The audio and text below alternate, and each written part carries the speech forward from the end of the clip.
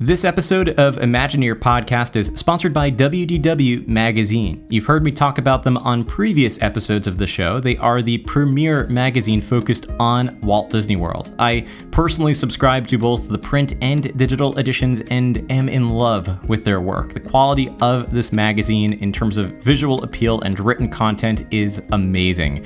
The digital edition gives you instant access to every single issue of WDW Magazine. It's over 80 issues, each one containing over 100 pages plus embedded video content. The print edition contains over 64 glossy pages of pure content mailed right to your mailbox every month with no interior ads.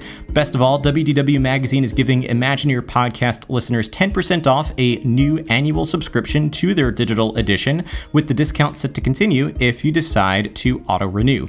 To enroll today and get instant access to over 80 digital issues, simply visit www.magazine.com/ImagineerPodcast. Again, that's a hyphen between the words WDW and magazine, and use the promo code Imagineer. I'll also include the link in the description of this podcast episode, which will take you right to the sign-up page. This month, WDW Magazine is celebrating Walt Disney World's 50-year anniversary with a 16-month Magic Kingdom wall calendar that will transport you right to the middle of the most magical place on Earth, including a beautiful view of Cinderella Castle on the cover, as well as classic attractions featured each month, like the Haunted Mansion, Jungle Cruise, gorgeous views of Main Street USA, and so much more.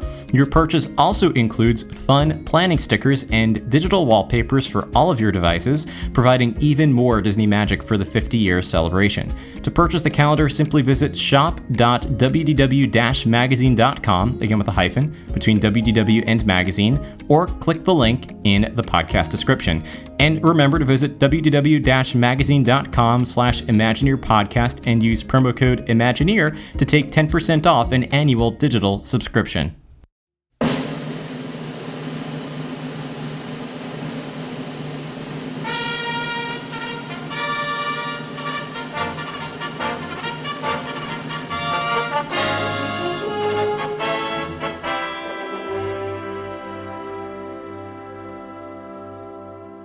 Hello and welcome to the Imagineer Podcast, your unofficial guide to all things Disney. I'm your host, Matthew Krull, and you're listening to episode 87 of the Imagineer Podcast. In today's episode, we are going to be talking about Blaine Gibson. For those of you who might not know Blaine, he is a Disney legend who was both a Disney animator for the Walt Disney Studios, as well as a sculptor for WED Enterprises, later of course renamed Walt Disney Imagineering. He worked during Walt's era, starting up at the Walt Disney Studios in 1939, working on films like Alice in Wonderland, Peter Pan, Sleeping Beauty, Bambi, Fantasia, 101 Dalmatians, and many more. He then transferred over to WED Enterprises upon Walt's request to start sculpting many of the audio animatronic figures you know and love at Disneyland, the 1964 World's Fair, and Walt Disney World, working on attractions like It's a Small World, Great Moments with Mr. Lincoln, the Hall of Presidents, the Haunted Mansion, Pirates of the Caribbean, the Jungle Cruise, Enchanted Tiki Room, and so many more. Plus, he is the sculptor of the partner statue that you can find, which is the statue of Mickey along with Walt Disney in the middle of the hub in Disneyland and the Magic Kingdom, as well as the Sharing the Magic statue, which is of Roy O. Disney and Minnie Mouse in Town Square on Main Street, USA. Unfortunately, Blaine did pass away just a few years ago, so although we couldn't chat with him directly, I am so grateful that we were able to chat with his son, Wes. Wes has so many incredible stories to share about his father's life, working at the Walt Disney Studios and working at WED Enterprises and then Walt Disney Imagineering. Wes was there in a lot of cases firsthand to experience the development of these films and of these attractions and get to see a lot behind the scenes. So he has a lot of amazing stories to share about his dad's life, and I cannot wait for you to hear this incredible discussion. Of course, at the end of the episode, I'll come back and tell you a little bit more about how you can connect with the Imagineer podcast on all your favorite social media channels and how you can help to inspire and create the future of this show. So, grab some headphones, pull up your favorite armchair, and enjoy this episode of the Imagineer podcast.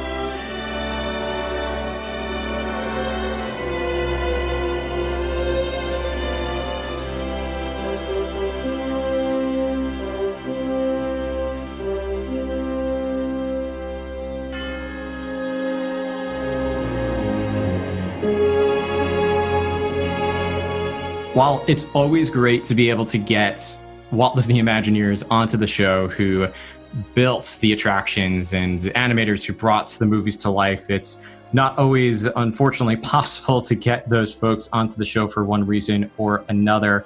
And one of those guests I would have loved to have interviewed on the show, but is sadly no longer with us, is Blaine Gibson, who, if you don't know his name, you definitely know his work.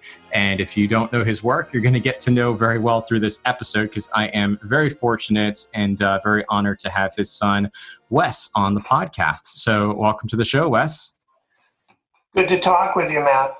Absolutely. It's a pleasure. So glad we're able to find the time. I'm excited to chat with you all about your dad and what life was like for you, even growing up on the studio. And I always tell my guests before even I start the show that I usually come up with a list of questions and find that my questions are thrown to the side or take a totally different order based on our conversations. And already pre-conversation, before we started recording, you brought up a great story that I would love to start with, because you mentioned to me that you had grown up, on the studio a lot at Disney and have a lot of, experiences and memories from actually being there in person, and even got to meet Walt. So I would love to start with that and hear a little bit more about, before we get into your dad's life, what life was like for you growing up around the Disney studio.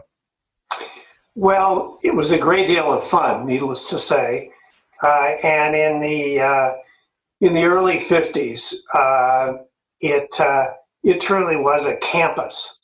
They had amazing facilities for the artists, softball fields, and lots of open space. And of course, as a 6 or 7 year old, I was fascinated by the what was going on the back lot and all the sets. Those were the days, of course, when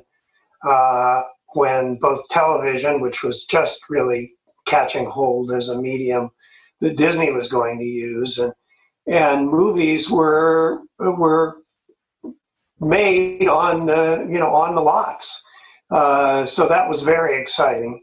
I was telling you one personal anecdote. I was over at the studio. I think I was probably 7 years old, maybe 8, 1950, 53 or 54. So before the official opening of Disneyland, but work was well underway. And Dad had me outside showing me some of the stage coaches that were going to actually be used to carry guests around at the park.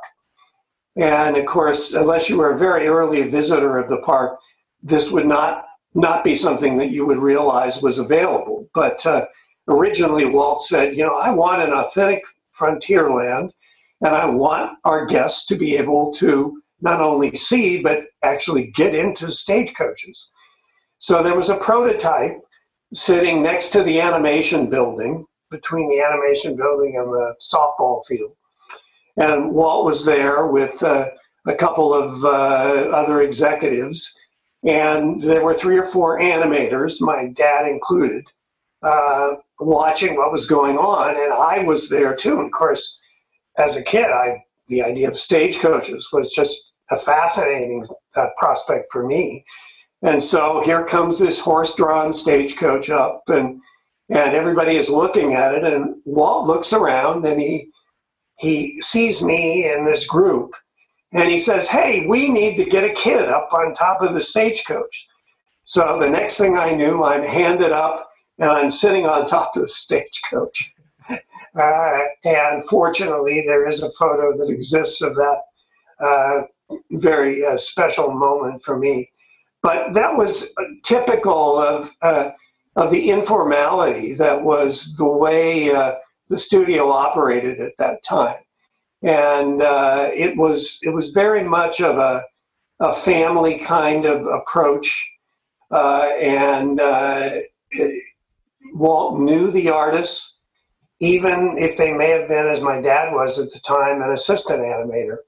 And he quickly came to know Dad's other life, which was as a sculptor, because the artists had opportunities to display their paintings, or in my dad's case, sculpture, right there on the studio lot.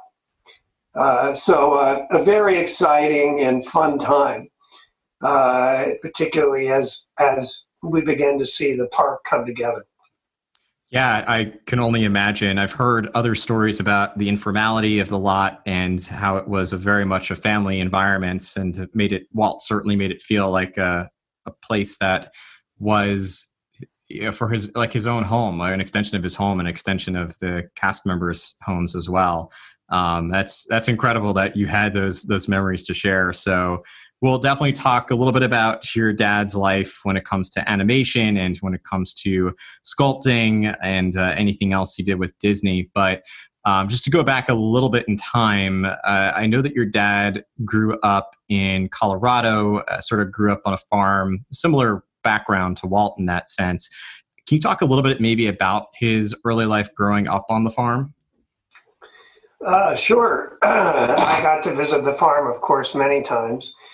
And it was a small, hard scrabble farm in Rocky Fort, Colorado, which is on the Arkansas River in kind of the middle, central, eastern part of the state. My grandfather grew cantaloupes, which is one of the things that Rocky Fort is still famous for, and alfalfa and corn and other crops. My dad had 4 brothers, and they worked very hard, but they also had, an exciting farm life, which included all kinds of farm animals. And when they weren't working, they had each other to amuse themselves. And my dad was the middle of 5 boys.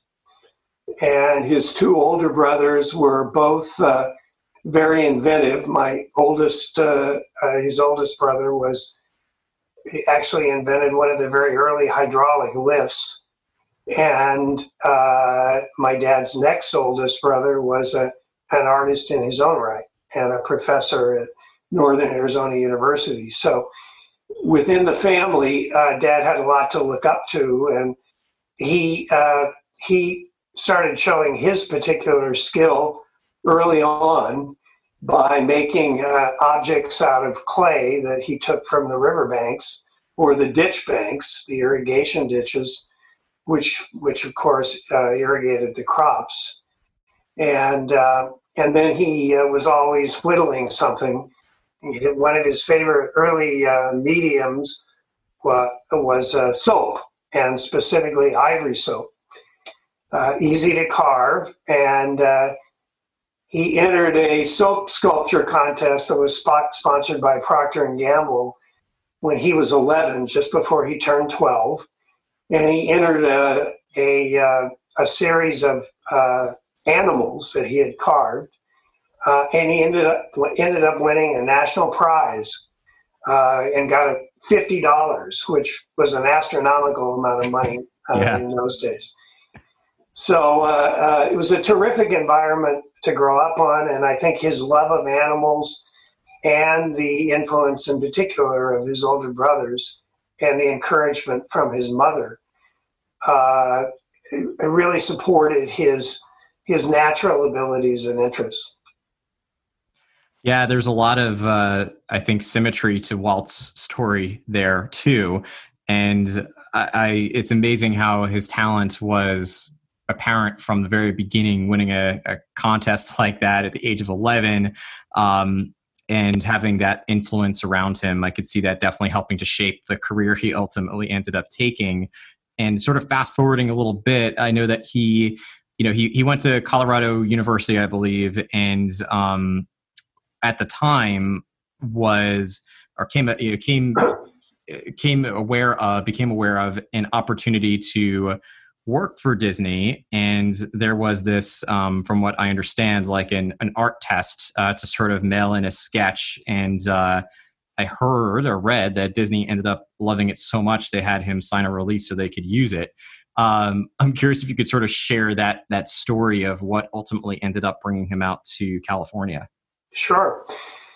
Yes, it's true. I mean, it seems it truly seems like another age that, Yeah. that you would have an opportunity to essentially take a screen test for animators, mind you, and do it by mail. What they did was they sent a whole list of exercises, drawings that you had to make, and you had to complete all of those. And then the very last item that was part of the test was for a candidate to do their own sketch or cartoon, whatever they wanted to do. And so my dad did this sketch. Was actually a cartoon which showed the rear part of a cow, and a boy sitting on a milk pail, milking the cow, and grabbing a hold of one of the cow's teats. And you can see in the foreground a little kitty cat, and the little kitty cat has its mouth open, and the boy is aiming the milk directly into the cat's mouth. And so he put that sketch into his portfolio, as it were, and sent it off to the studio. And didn't think too much about it. He thought probably nothing would come of it. Then he did get a communication from the studio. They said they were interested. They were interested in him coming to Hollywood, but the first thing that he needed to do was sign a release for that particular sketch. And of course, he did so. What happened later on is there actually was a cartoon short which used that exact scene in it. Not something that my dad worked on, but it did end up in a cartoon later on. That's amazing. I was trying to even think about, do you remember the name of that short? I was trying to remember. I honestly can't remember it. I've been asked this many times. They did so many shorts, and this was just one scene. But yes, that's exactly what happened. And then he finally did get the invitation to come.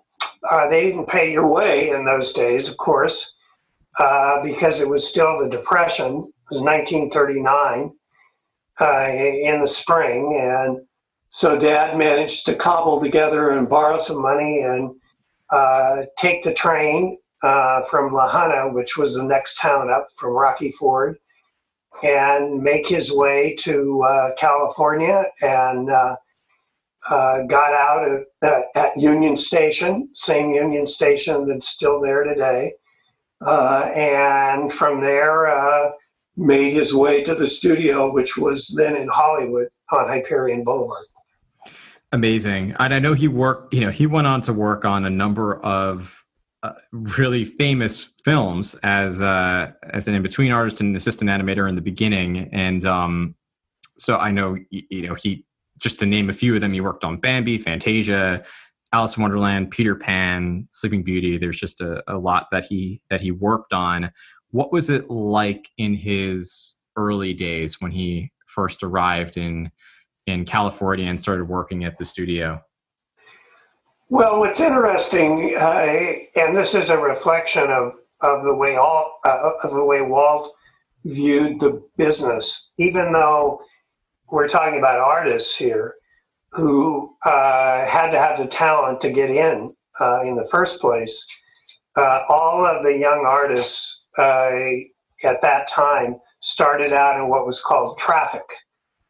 And that, as the name would suggest, meant that they were responsible for carrying whatever mail or other items that could be carried by an individual all around the studio lot. So if an animator wanted to see, let's say, a sketch that had been done for an earlier cartoon, and they might have been working on, they were still working on Pinocchio, for example, at that time, then the young man in traffic would have to go down to what was called the morgue, where all the old drawings resided, and pick up the sketch and then take it to the animator who had requested it. But he would also run all other kinds of errands and go all over the lot. So one of the stories I remember Dad telling, it was such a pleasure for him. He had to deliver a message to Leopold Stokowski.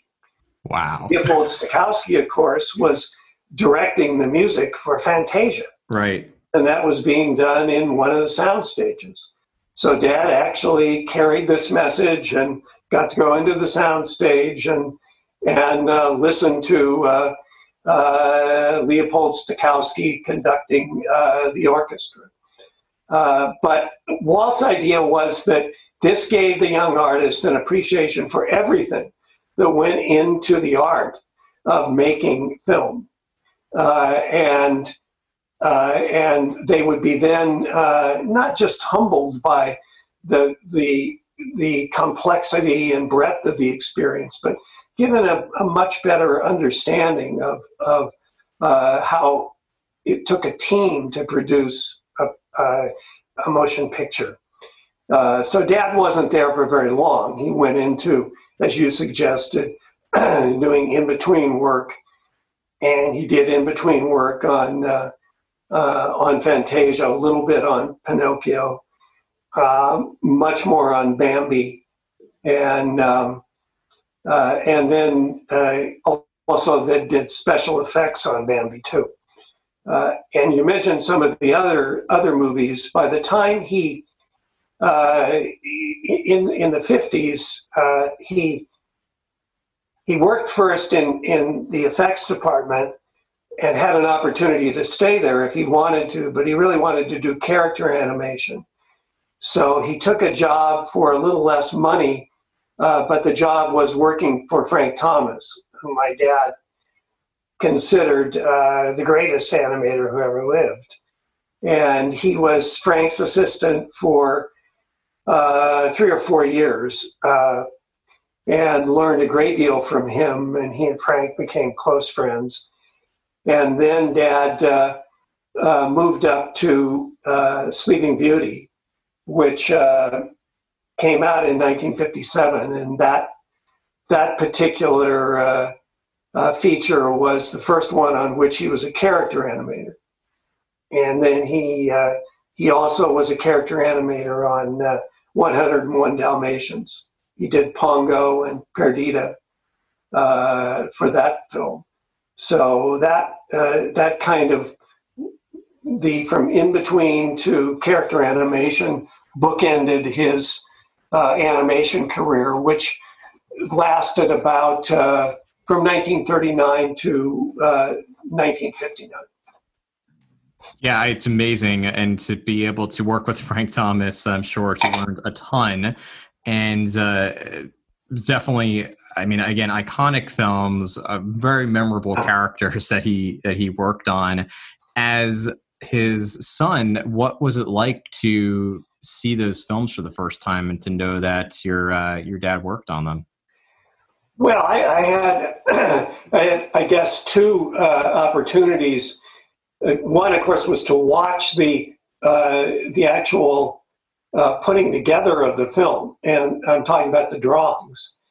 And Dad had an animation desk in our house, so he didn't just work on drawings when he was at the studio. He would often work on drawings at home. And I can remember, I think the first feature that I particularly remember him doing drawings of was Lady and the Tramp. And so he would do the drawings on the desk. And these desks, if you've ever seen them, they're collector's items now. There's underlighting so that you're putting a piece of animation paper over glass, and it's lit. So that the animator can really see exactly what they're sketching as they're working. And so I got to not only see that, but then of course go into to the studio, and on some occasions, particularly with Sleeping Beauty, I remember going into the sweat boxes, which is what they were called, which were actual little not many theaters, but areas where you could go and watch the scenes that the animators had put together, and they'd be critiqued, and then you could make improvements and adjustments. And it was very exciting to see these drawings, all these drawings, come to life, and watch these animals or human figures move. In fact, the scene that I remember seeing with Sleeping Beauty was a scene that my dad worked on, and it's fairly early. Well, it's not early on in the picture, but fairly early on, where the king points to Maleficent and says, "Seize that creature," and that was a particular scene that my dad did, and I got to see it as it was evolving, even before you got to see it as a colored image. These were just drawings that you were incredible. Looking at. Yeah, that's amazing. I can only imagine getting to sort of peek behind the curtain as it's being developed and then see the final product. It's a really rare thing to get to see unless you are, of course, working on it or going back and looking at the archives later on. So definitely a very cool experience to have that. I definitely want to talk a little bit about your dad's thoughts on Walt, only because I find that there's a lot of, not a lot of people left who knew Walt personally. And I know you had the chance to meet him on at least that one occasion. What did how did your dad describe Walt, either as a leader or a boss, or as a even outside of work? And then did you have any particular memories beyond that example that you mentioned before in the studio a lot of getting to interact with Walt? Well, my dad, of course, was a great admirer of Walt, as I'm sure virtually everyone that you've spoken with. Pretty much, yeah. Was. He had, Dad had I think, a special opportunity to interact with him, because he even when my dad was still an assistant animator, he was doing sculpture on his own all the time. And so Walt took an interest in the sort of other sidelines, as it were, or other avocations of his artists. And that was a particular gift that he had, that he was not only interested in what the assigned work, so to speak, was, but what were his artists doing on their own. He really wanted to see that. And that, of course, was very instrumental in how he put together the original Imagineering team, of which my dad was a member. And so he got to know Walt when Walt noticed his sculptures. And there's an interesting story about one sculpture, which was a mountain gorilla that my dad had displayed in the area next to the commissary at the studio. There was a place where there were revolving exhibitions of artists' work, and you could go in and see them, and you could purchase them. And so Dad gets a call. This is probably in the early 50s, even before the work on Disneyland had begun, and came in from Ken Anderson, and Ken said, "Blaine, Walt wants to buy your mountain gorilla." He went to the exhibit, and he was really taken with this gorilla. And Dad said, "Well, I'm planning on giving that to my son, and I don't have a mold for it. Let me think about getting a mold for it, and perhaps we can cast it in bronze." And Ken said, "Well, Walt is really interested in buying this." And my dad asked him, why? Why does Walt want it? And it turned out that Walt had been approached by the LA County Zoo, which was then called the Griffith Park Zoo. And they were interested in having the studio design an entrance to the park. Walt had seen the gorilla, which is an abstract design and has a very large opening. And Walt thought that this would make a great entrance to the zoo. And that was the particular reason that he had an interest in it. It turned out that by the time Dad had figured out how a cast would be done and so on, that Walt had decided the project wasn't of interest to him. But it's still an interesting story, both in terms of Walt's observing of what his artists were doing and kind of the breadth of his vision for different attractions around the city. That's incredible, and I could see how Walt would even be in some way inspired by that. I know he was already sort of thinking of starting up a park, and these were little pieces that I'm sure added up to what ended up being Disneyland. And because your dad had a love for sculpting, even as you mentioned in the beginning, had a love for it and entered contests at as young as age 11 and continued to do that. How did he feel when Walt approached him about joining the original Imagineering team to help to design and build Disneyland? Well, just a little bit of background. Yeah. Dad did a number of sculptures for the park. And this followed once Walt knew that my father was a sculptor as well as an animator. He asked him to do a whole range of things. So everything from Indian heads to elephants to the figurehead for the Columbia schooner. There were a whole range of projects that my dad did while he was also doing animation. So my dad got to participate in many of the aspects of three-dimensional design that went into the park, even before he was approached to become an Imagineer. But that story is quite interesting. When Dad, of course, by becoming a character animator, he had really achieved one of the goals he'd set out for himself when he was a young man. And he loved animation, loved all the aspects of it, and was really quite content to remain an animator. And of course, as you know, the principal animators like Frank and Ollie and Johnny Lansbury and Eric Larson and others stayed on. And so Dad kind of envisioned himself becoming part of that group. But when he was asked, Dad said, "I have to think about it."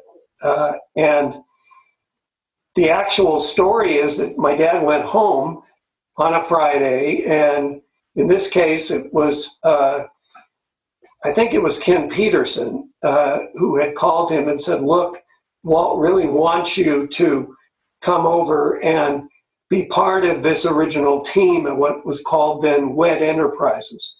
Walter Elias Disney, the three initials of Walt's name, became the name of this offshoot. And Dad said, well, I need to talk to my wife. I'll go home. I'll think about it. Well, that was 59. I was 13 years old at the time, and I remember the conversation like it was yesterday.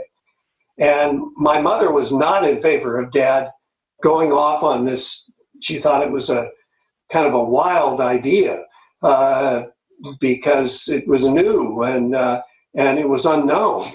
And my dad said, yeah, but it could be, it could combine some of my interests. I love sculpture.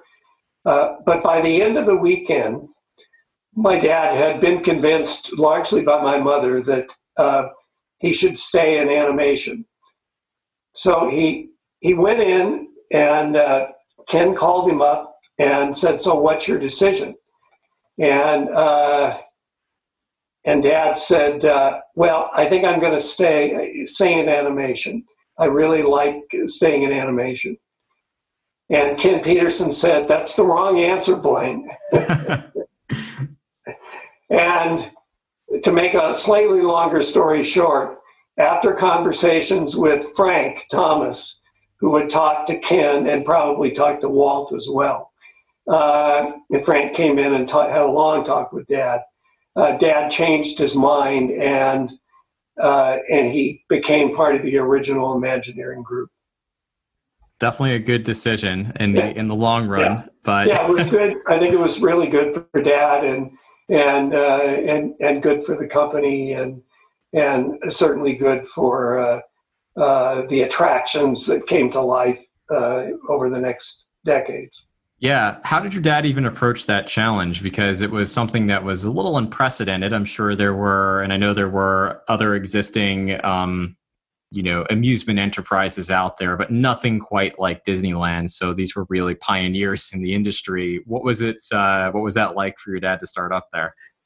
Well, I guess Dad would say, on the one hand, the sculpture aspect of it was fairly easy for him because he was a sculptor, right? And since he'd been an animator, he was very comfortable with the idea of taking drawings and turning them into something three-dimensional.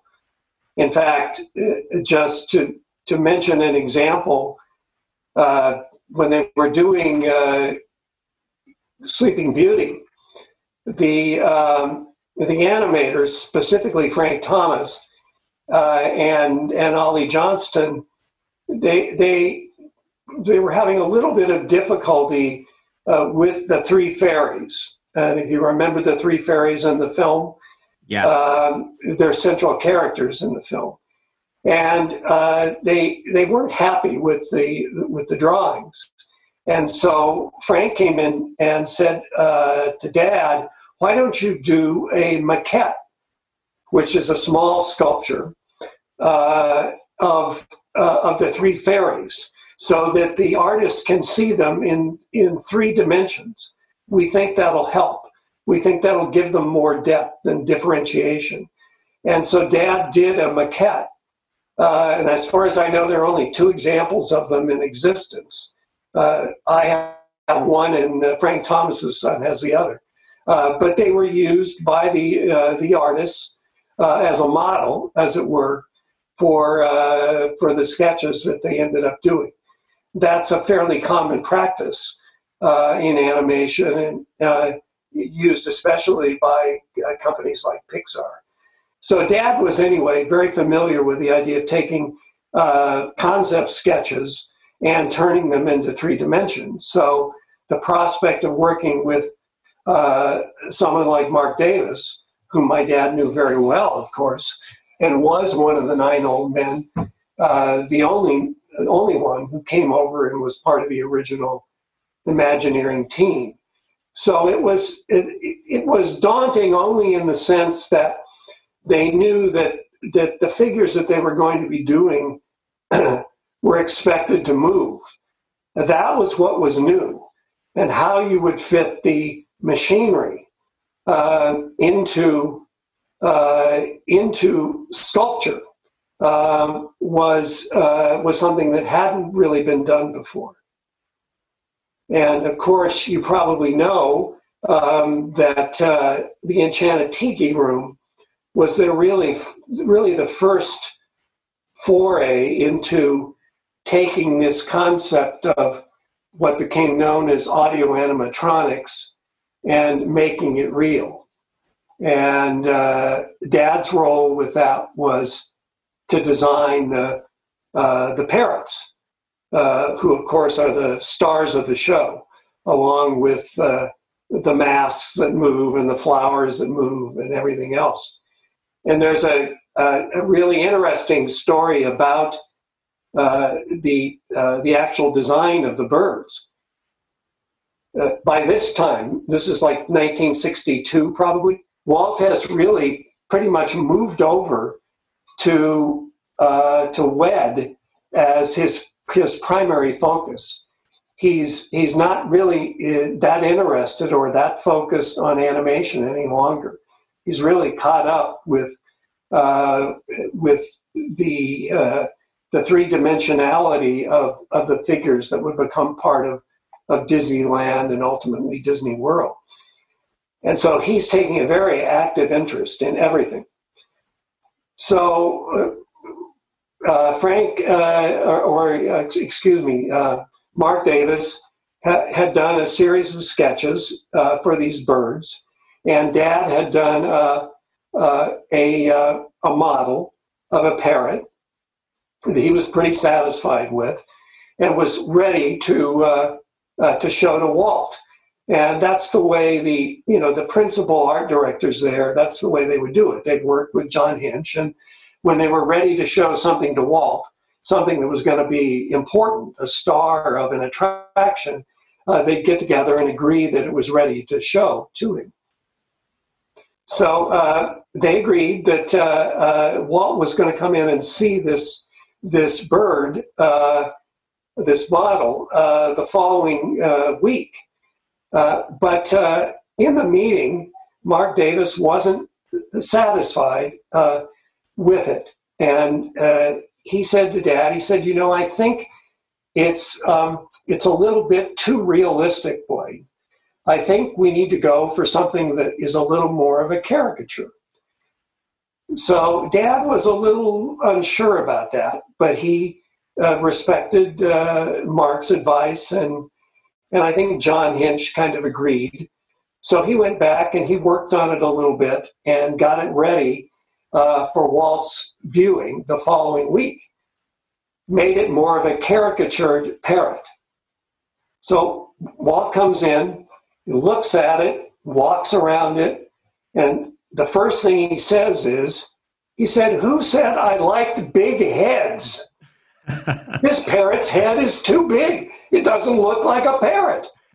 And he sort of stomped off.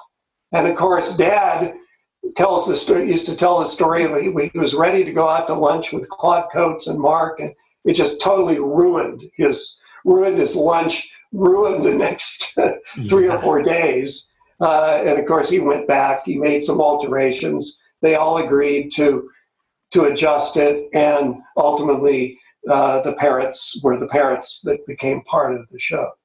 But anyway, kind of an interesting anecdote that gives you a little bit of insight into how the team would work together. And of course, I neglected to mention that the machinery, probably with Wathel Rogers in charge, had to be put inside those birds to make them move. So the whole notion of Imagineering, which was a brand new concept, was that you would take these artists and you'd take their work, and then you'd ask the engineers and the machinists to make them move. Yeah, definitely a great story and anecdote, and it's interesting how I did not know too much about that story about the creation of the birds and the heads originally being too big for Walt. I knew a little bit from talking with Haley about her grandma Harriet about the idea of making the birds breathe. I knew that was a challenge for Harriet's the one that took them from parents with no feathers and put those touches on that made them so believable. That's right. So attractive to fans. Absolutely.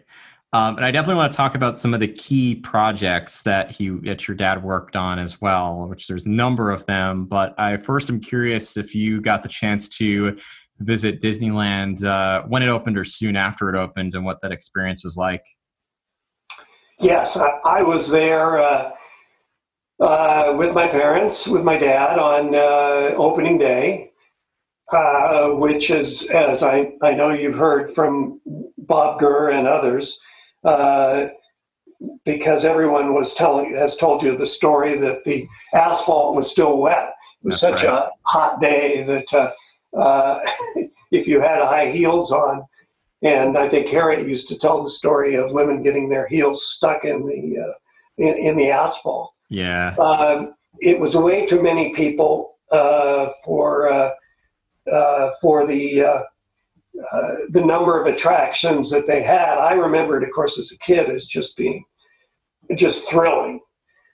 Just the whole notion of walking down Main Street and seeing this, 3/4 scale town, and how real it felt and how exciting it was to go in the buildings. And then, I remember, I think, the Jungle Boat ride, that was a thrilling moment for me. So to me, it was just a terribly exciting day. I didn't see everything that didn't go right with it. I saw only the things that you'd see through a kid's eye, and it was make believe come true. It was exactly what Walt hoped it would be. Yeah, it's definitely a famous day talking about the first day Disneyland opened, and it's pretty cool that you got to be there that first day and to witness that firsthand. Not a lot of people, of course, had the chance to do that. There are some huge projects your dad worked on that were a little bit later on. So before getting to that, one of the key sort of or pivotal moments I feel for audio animatronics was with the 1964 World's Fair. Besides the two marvels, in addition to many others, one being the boat system for It's a Small World, but the other being the first real human-like audio animatronic figure with Great Moments with Mr. Lincoln. What was that challenge like? Because that has to be pretty incredible and in some ways maybe a little scary to have to build Abraham Lincoln essentially as realistic as possible. What has your dad shared about that experience? Well, I got to see that project really quite up close and personal, because I think I was 17 when they started working on it. Of course, Lincoln, as you know, was one of Walt's great heroes.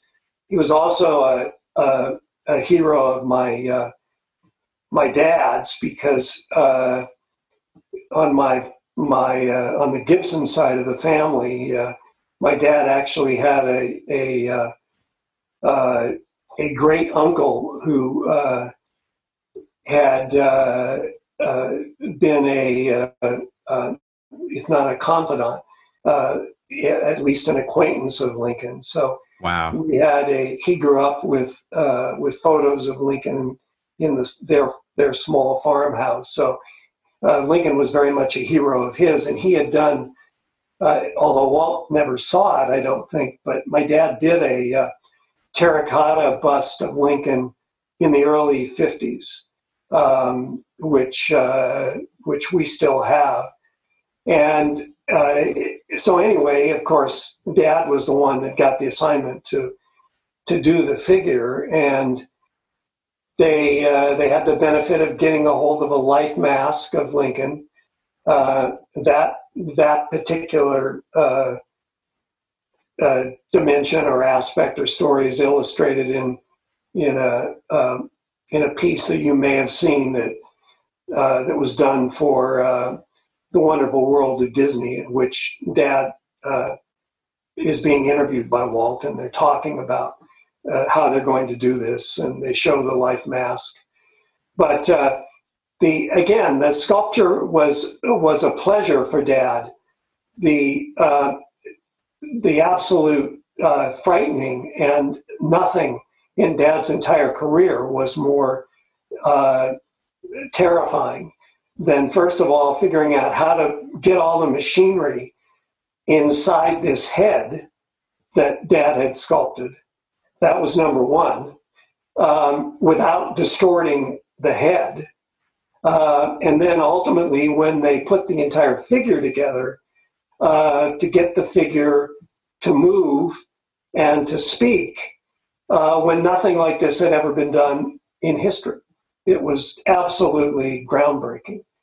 So the first piece, getting the mechanics into the head, and you can, without going into any detail, this is really pre-computer age, as you know. So you're working with tubes and machinery that would seem quaint and ancient by today's standards, but also much larger, not miniaturized like things are today. So how do you put this in a roughly 6.5, 7 foot figure and get this machinery into the head? Well, I can remember my dad and Wathel Rogers in particular, and probably Roger Broggie, going back and forth about how they were going to do this. Because Dad had everything sculpted out, and it had all been, they were dealing with a cast, which meant it was flexible by this point, fiberglass.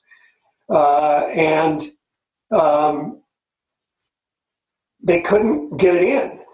And finally, Dad said, well, I think the only answer is we can't adjust the front part of the face, nor the side parts that the audience is going to see, but we can do something with the rear of Lincoln's head.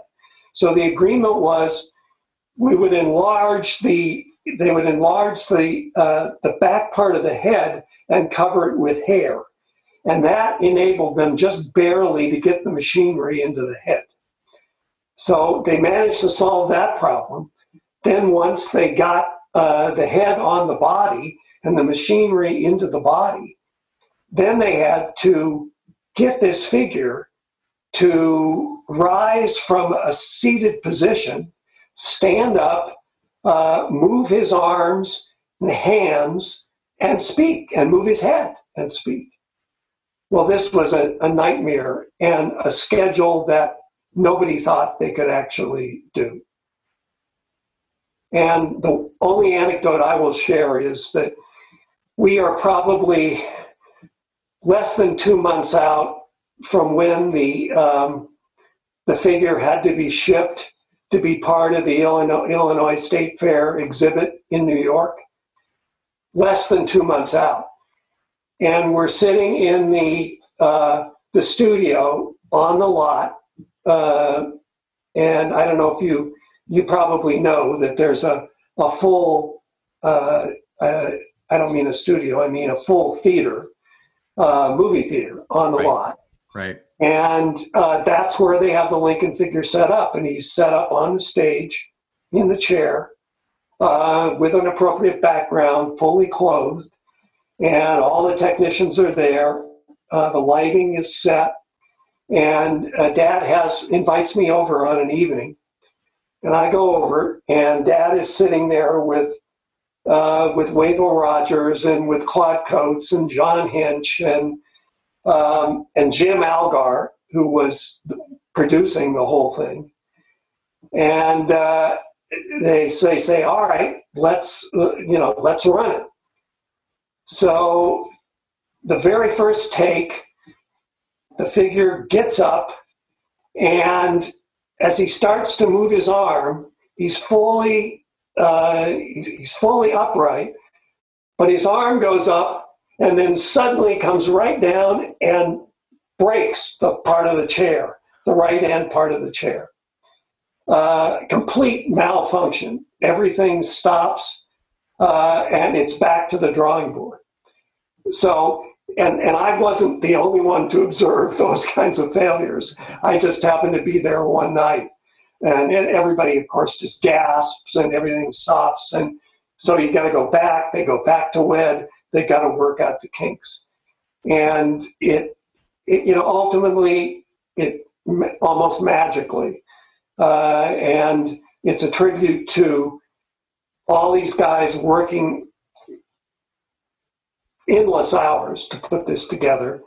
It clearly is a tribute to Walt's vision and his characteristic of asking people to do things that they really didn't believe were possible to do. And if you ask the people afterwards, was this possible? They would have really said, with hindsight, they'd still say no, because the engineering they were being asked to put in there was ahead of its time, but somehow they managed to make it work. And it became a phenomenon. And that became then the basis for all of the other complex audio animatronics that would follow. Yeah, and I definitely want to speak about a few of those projects, and going a little bit out of order, just to not so much chronologically, but more topically consistent. It sort of led to this tradition with the Hall of Presidents, which for me is an incredible feat or an incredible tradition that Disney continues to keep alive. And just the idea that, your dad worked on originally for the Hall of Presidents, I think it was like 34, 35 different individual sculptures, and then continue that all the way through George W. Bush, and even consulted on Barack Obama. So essentially for his whole lifetime was continuing to sculpt or help sculpt the presidents for the Hall of Presidents. Can you talk a little bit more about that experience for him and perhaps for you as well? Sure. Well, the first thing that Dad would want me to say is that at that time, they had a very large sculpture studio at Walt Disney Imagineering. And so Dad had a team, I think at one time, of 12 sculptors. So, and these were really top-notch guys. So it could have never been done without having a team of that size. Of course. Because not only, of course, were they working on that, they were working on multiple other shows for the park. So those were very busy years, really, from 1963 up through the opening of Walt Disney World was just a peak period for them. But Dad was the principal designer, and he designed himself. He did most of the famous presidents, I guess is the best way of describing it. So, if it was Washington, Jefferson, Adams, really all the early presidents, Lincoln, Teddy Roosevelt, Franklin Delano Roosevelt, many of them. And then he had some of his assistants like George Snowden and Peter Carmode, who took responsibility for finishing some of the lesser known presidents.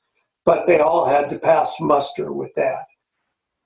But he would focus on the ones that had more of a starring role in the production. And I was still in California at the time, and so I got to go down. I was down at WED or WDI frequently, so I would see these guys come to life, and it was in and out of the sculpture studio. So it's a very exciting time and an amazingly productive period. And you look back on it now, almost seems impossible that they could do so much in such a short period of time.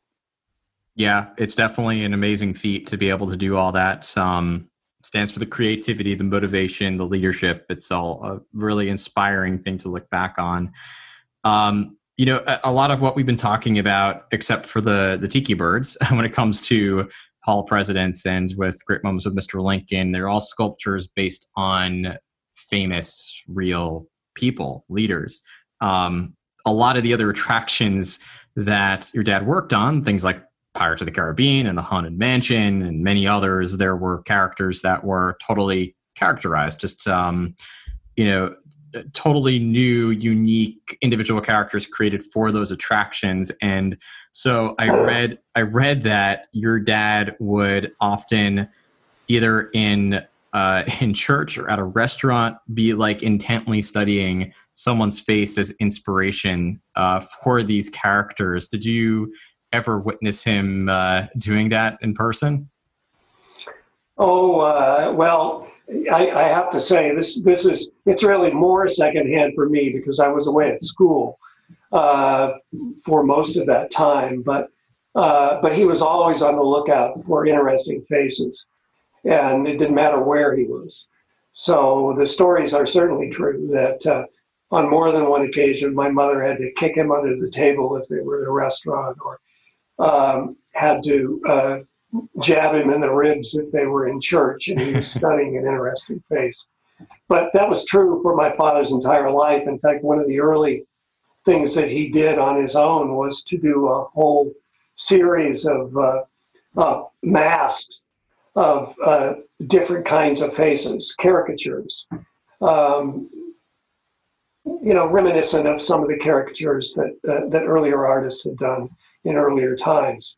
So he was fascinated by people with interesting faces. So the idea of creating a whole group of pirates was really fun, and being able to work directly with Mark, because he and Mark were kind of the key design figures along with Claude Coates for the pirate ride.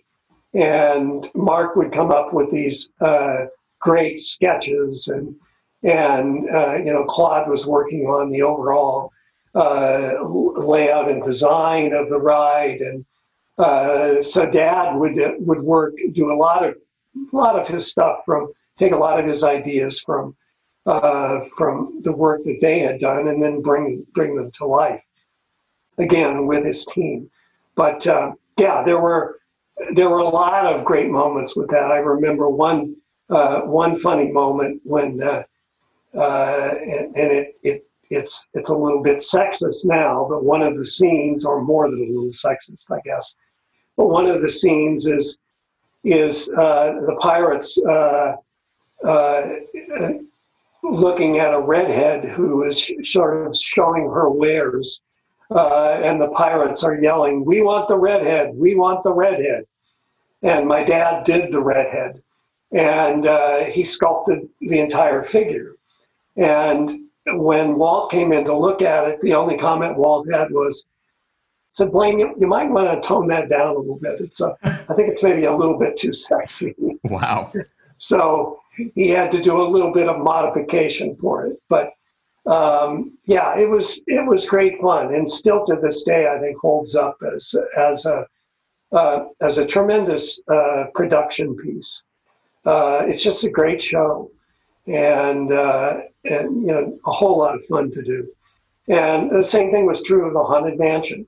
When you have free reign like that, I think it brings out the best in people. And he had a great team on the Haunted Mansion, because that also included, as did the Pirate Ride, incredible talents like Yale Gracie, who did some of the amazing effects that made things look so real. If you remember on the Pirate Ride, as you go through the scene where the ships or the town is burning, all of the flames, that was all designed by Yale, and it was so effective.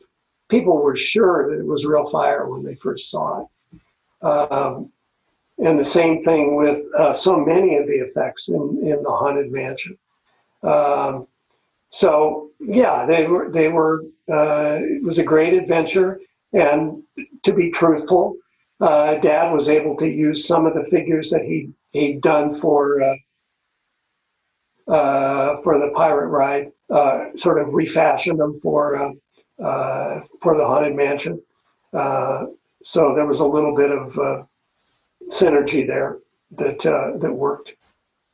Yeah, it's a very effective or efficient way to make sure you can build and create all these different animatronic figures. I always find it a fun challenge to piece together the pirates to the ghosts from one attraction to the next.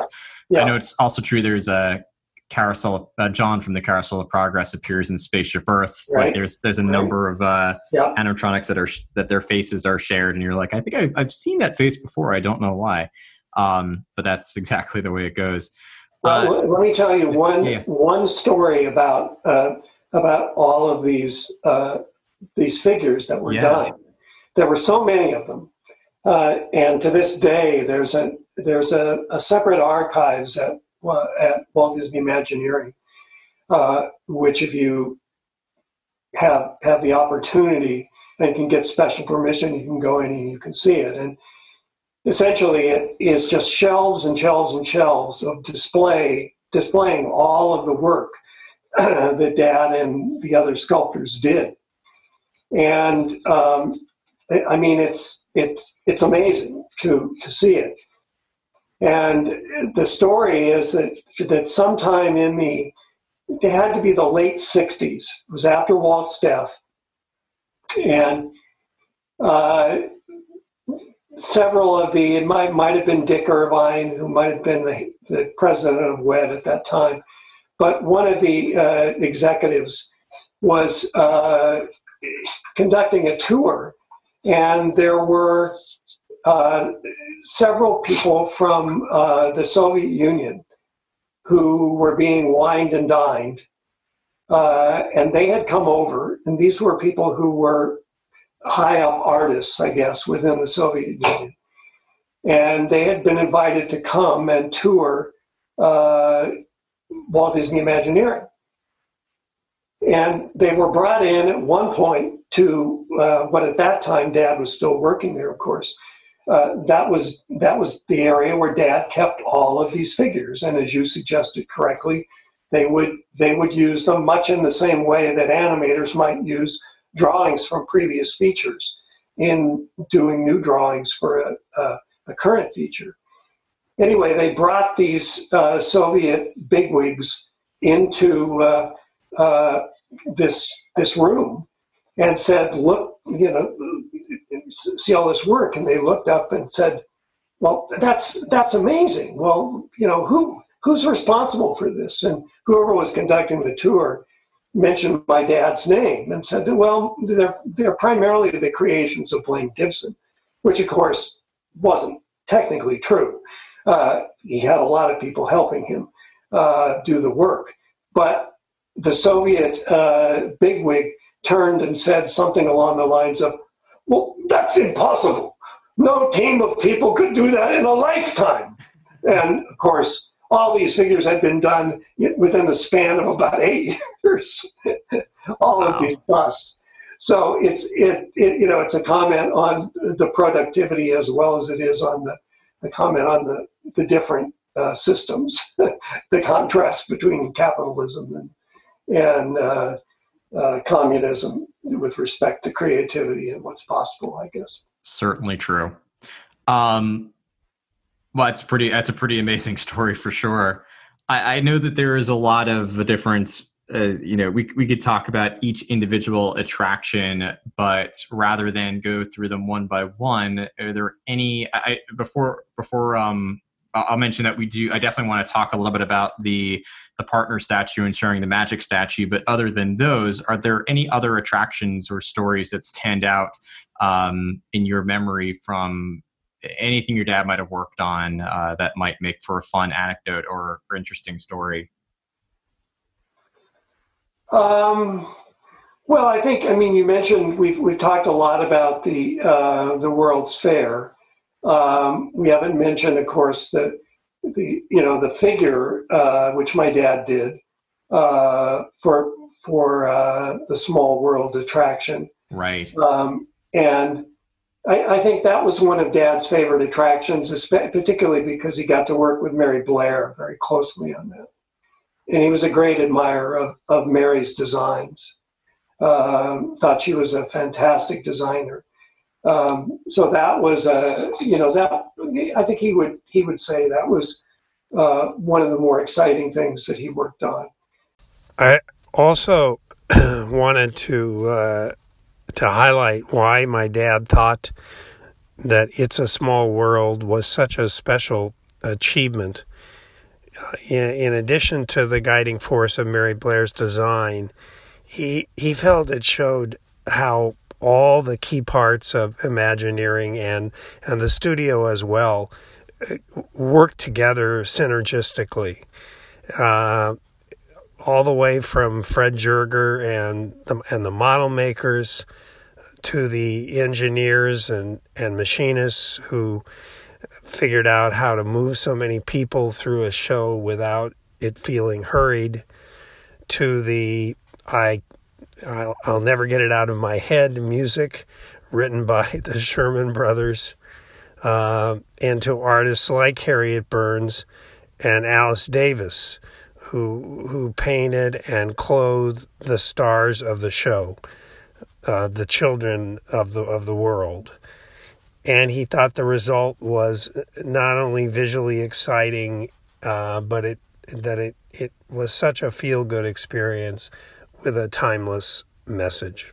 And Dad, of course, stayed with the company really up through the completion of Tokyo Disneyland and the repurposing of some of the attractions that they had to do for that. But I think he was excited by the time he left in '93 to begin to do some of his own work, and always, of course, had the expectation, I think, and the hope that he'd be able to do things that were being done in conjunction with the studio, because he loved the studio so much. I think the one figure that I would mention, there are two, but one that really stands out is the statue of Sam Rayburn, which is at the Sam Rayburn Library and Museum in Bonham, Texas. And as you probably know, Sam Rayburn is one of two or three of the most famous speakers of the House. Right. And Dad was approached through the studio about taking on this project. And of course, the way Dad approached everything, whether it was from Lincoln, of course, on to any historical figures that he did and all the presidents, it was extensive study. He looked at not only all the visual stuff, but he did a lot of reading too. So he got to know Sam Rayburn quite well through reading about him, and so that's really a very worthwhile figure to see. I think it's one of his best sculptures. He was very proud of that. And he also did a figure of a World War II aviator named Joe Foss. And that figure sits in the concourse at the Sioux Falls International Airport. And Joe Foss was a famous fighter pilot in World War II. So those are two those are commissions that came through connections at the studio. Yeah, and if you want to talk about the partner statue, let's do that. Yeah, I know that was something that's sort of a two-pronged question to two different statues. One being, do you recall what it was like the day that Walt passed? Because that's something that, to everyone I've asked who was there and remembers that day, was quite a momentous occasion, not in a good way. And along the same lines, then, what was it like for years down the line or decades down the line for your dad to work on the partner statue and the Sharing the Magic statue, which still stand decades? Yeah. Well, I remember the day very well. I was in the process of getting ready for exams at Georgetown University in Washington, D.C., which is where I was in school. It was in December, as you know, of '66. And I did not know, my father had not told me that Walt was sick, although he and the other art directors and anybody who had worked closely with Walt knew he was in decline that year. And Dad saw him very, very frequently because, as you also know, I'm sure, Pirates was, he loved that attraction. Yeah. Probably more than any other attraction that he was involved with, three-dimensional attraction. So he was over at WDI all the time and looking at what the artists had done. So they knew, but I didn't know, and so I was literally, I'd just gotten out of class, gotten in my car, and was driving back to my apartment, and I heard it on the radio. And I just, stopped the car and shed some tears, and then got on the phone and talked to Dad. And of course, they were all in shock, and of course managed to pull themselves together. But it wasn't easy. I will say that Roy Disney was someone who my dad admired a great deal too, and Roy, as you've heard, I'm sure, had a central role along with some of the other executives of really getting the key teams together and telling them, of course, that they had to carry on, and they did so. But it was a devastating day. And Walt, of course, was still a young man, really, and we'd consider him very much in his prime today. What was the next question? I'm sorry. Yeah, it's really, I know it's a big question to ask and then have a follow-up right after that. But it's very in tandem with what I've heard. You wanted to talk about the partner statue itself. Right? Yes, partner statue and Sharing the Magic as well. Yeah, well, what's interesting about that is Dad had done a bust of Walt on his own earlier on. And I think, as far as I know, we have the only copy of it. But it had been shown to Walt, and this is much earlier on. This is, you're talking about the early 60s. Walt had seen the figure, and he didn't like it very much. So Dad had, put it away and thought, well, I just didn't get it. I didn't capture him. So when he was asked it was probably Marty Sklar that called him up and asked him, and Marty and Dad were very close friends, and said, Blaine, would you do this? I know one of the conversations centered around, well, I did try this bust and I showed it to Walt, and Walt didn't care for it, and Marty said, yeah, but that was then, and this is different, and you're the only one that could do it. And Dad had also done, by the way, a medallion of Walt for the U.S. Mint, which had to pass muster with Walt's wife, Lillian. And Lillian actually liked the medallion very well. So, and that actually had occurred after Dad had done the initial sculpture. So I think he felt a little more confident that he could do it. But he did agree to take it on. And of course, the first thing they did was the bust. And that had to pass muster with everybody, including the family. And I know certainly that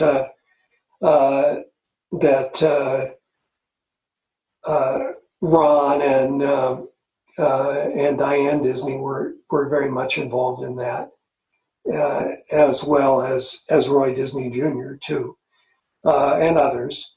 And of course, all of Dad's old friends. John Hinch was still working, I think, at WDI at the time, so he had a pretty active role in Marty Sklar.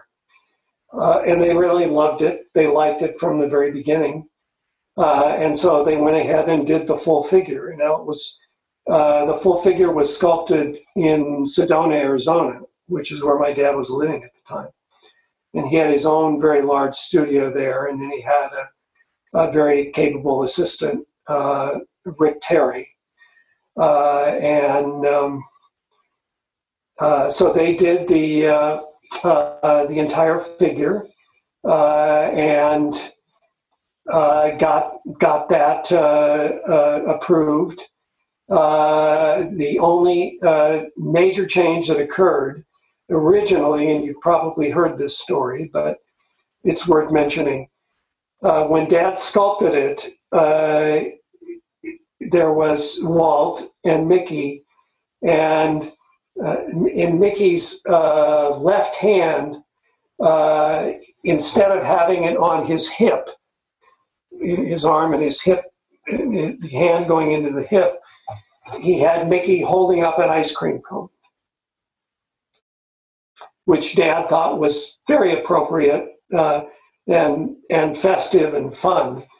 And they ultimately made a decision to change that for a couple of reasons.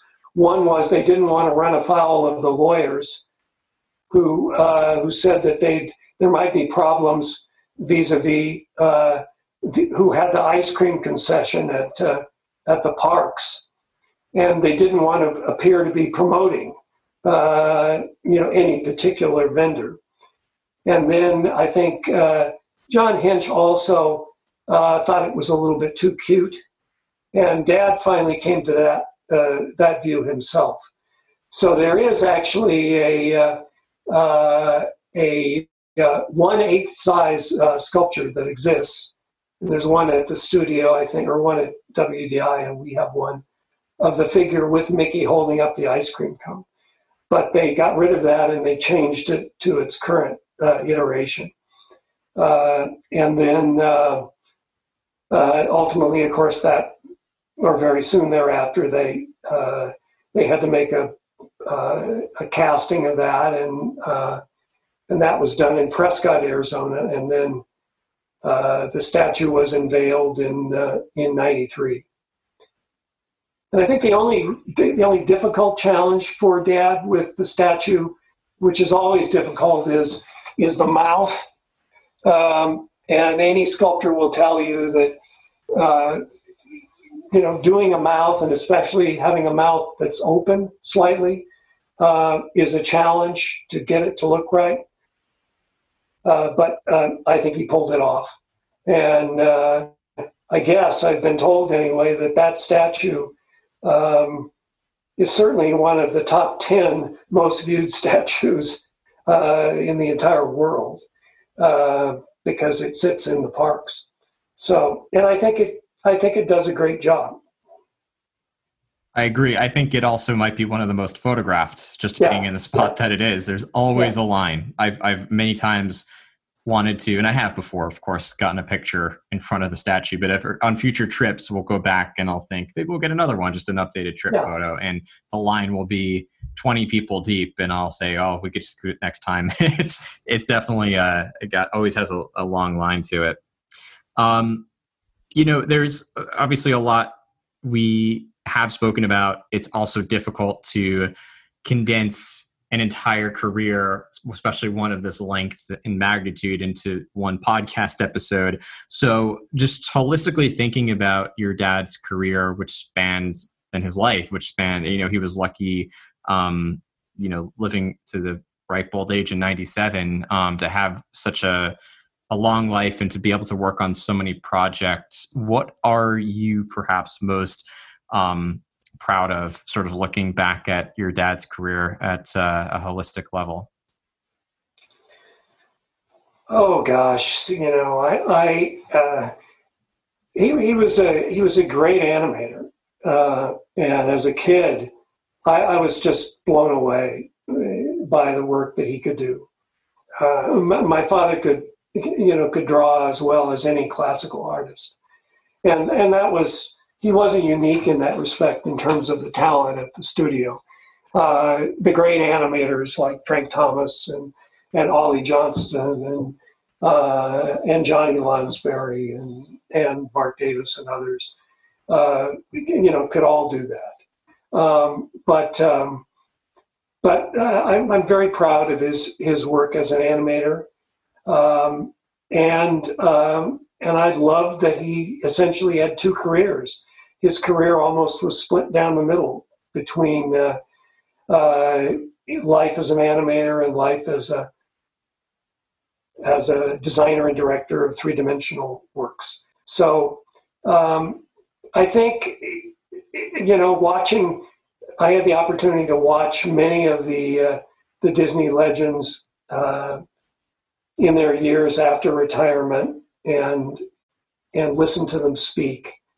And they all shared, I think, a humility about the work that they had done, in spite of their individual talents and achievements. But I think for my dad, he had that unique ability to put real feeling and emotion into the figures that he worked on. And if you asked him who were the greatest animators and why were they the greatest animators, the reason that he would say someone like Frank Thomas was a great animator was because of the feeling that he was able to get into his characters. It's one thing to draw a figure well. It's another thing to have that figure really come to life and to have that feeling there. And I think my dad achieved that in the work he did three-dimensionally. And right up to and including the partner statue. I think that figure is filled with feeling and life. And you mentioned the Roy Disney and Minnie Mouse figure too. That was a very important sculpture to Dad too, because of his admiration for Roy. Both as Walt's brother and co-founder of the company, and but also because he really admired Roy's integrity and sense of honor. So, and I think he did a good job with that figure too. And I know that Roy Disney Jr. was really very, very pleased with that, and that made Dad very happy. So I guess I would leave it at that. I think the ability to get that emotion and get that feeling into artwork, that would make him the most proud, I think. Really well said, and I totally agree. I think he definitely had an amazing career. He's a Disney legend for a reason, and it shows in all the work that he's done. Wes, I really appreciate you taking so much time to chat about your dad's life and career. And for me, it's been a real pleasure to get to hear these stories and chat with you. So thank you so much for the time. Enjoyed it, Matt. Take care. Thank you. You too.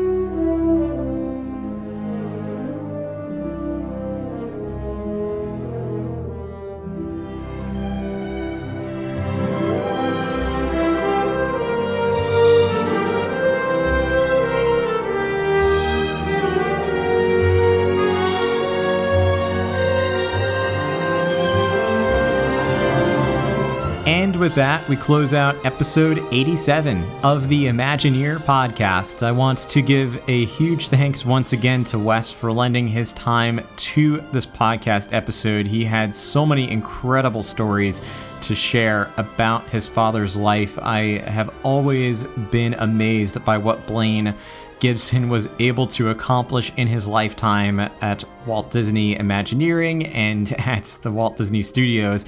And it was so incredible to hear these stories from his son, Wes. So, Wes, thank you so much again for taking the time to share those stories with us.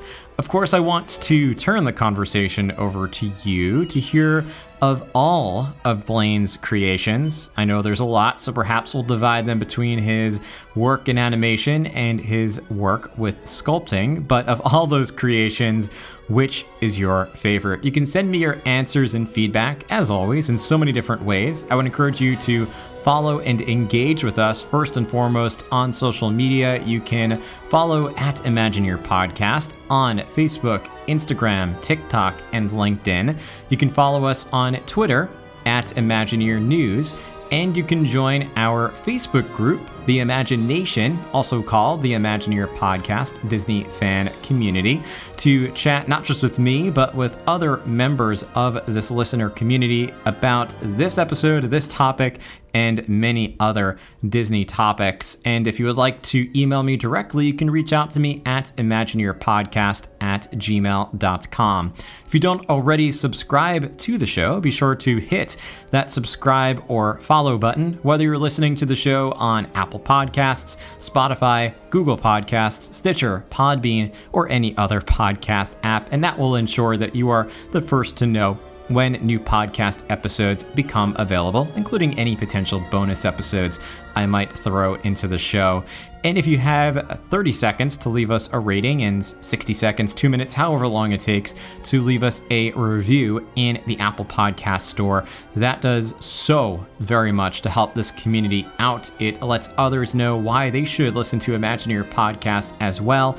And I do read each and every single review that I see come through Apple Podcasts. I'll often share them to my stories and certainly appreciate those of you who have taken the opportunity to rate and review the show in the past. But perhaps one of the best things you could do for the show is quite simply to share it. Whether you share out this particular episode with Wes, all about Blaine Gibson, or if you share out another episode of the show or any podcast episode or your favorite social media post, anything you do to share the word about Imagineer Podcast does so much to spread the word about this very community. And if you would like to take your love of Imagineer Podcast to the next level, definitely look into Imagineer Society, which you can learn more about by heading to patreon.com/Imagineer Podcast. And Patreon, by the way, is spelled Patreon. I'll also leave a link in the show notes below. Essentially, Imagineer Society is a way that you can help to support the show financially, help keep the lights on for Imagineer Podcast. We do have, of course, many expenses with running this show, and every contribution you make gets you perks, rewards, and benefits in return, including a membership level starting at literally just $1 a month, which is $12 a year. And membership levels go beyond that. Of course, the more you're able to contribute, the more you get in return. But examples of some of the perks and rewards you might get included things like early access to every podcast episode, along with my podcast production notes. You get access to a private Facebook group, close friends lists, or access to my close friends list on Instagram, monthly calls just for Imagineer Society members, as well as some bonus events I like to throw in there here and now again. You get bonus podcast episodes and so much more. You can learn all about those perks again by going to patreon.com/Imagineer Podcast. And I would encourage you to look into our partners. First, look into The Kingdom Insider, who I've been partnering with, well, both of these companies for over a year now. You can learn more about The Kingdom Insider at thekingdominsider.com or The Kingdom Insider on any social media channel, but I would strongly consider following Christy and her team for all Disney news and updates, because she has so much incredible information to share and her journalistic ethics are of the highest caliber. She only will share news that is confirmed by Disney, and oftentimes will even reach out to Disney directly to get the story straight from the source. She does not just spread fake rumors. If there is a rumor, she labels it as a rumor, doesn't call it a real fact, and can also share some incredible tips about ways you can maximize and make the most of your Disney vacation, whatever the destination might be, and ways you can help to bring the Disney magic into your own home. So definitely, again, check her out at The Kingdom Insider at thekingdominsider.com or The Kingdom Insider on any social media channel. And when you're ready to book your next trip to either Walt Disney World, Disneyland, Disney Cruise Line, Adventures by Disney, Aulani, or any other Disney destination around the world, you'll want to look into our partner, Academy Travel, because they have been planning Disney vacations for a long time. They've been in this business for over 25 years, and more importantly, they are Diamond earmarked. So that is the highest level of distinction that Disney awards travel agencies, because they can offer an incredible amount of service, and do offer an incredible amount of service to those who book through them. And the best part is they do this at no additional cost to you. That's right, it won't cost you any extra dollars or cents out of your pocket. They can help to even, in fact, save money on your next Disney vacation, help to take out the guesswork and plan out the perfect Disney vacation for you. You can request a free quote, no obligation, by clicking on any of the travel links in the show notes of this episode, or by going to imagineerpodcast.com. Click on the travel drop down at the top and select your destination. Fill out that form, and they will get back to you as soon as possible with a free quote. Again, no obligation. Last but not least, I hope you are doing everything you possibly can to go after your hopes, your dreams, your goals, whatever they might be. Make the most of every day and make those dreams a reality. And remember, as always, that amazing quote from Horizons: if you can dream it, you can do it. Thank you so much for listening to the show, and we'll see you again in a future episode of the Imagineer Podcast.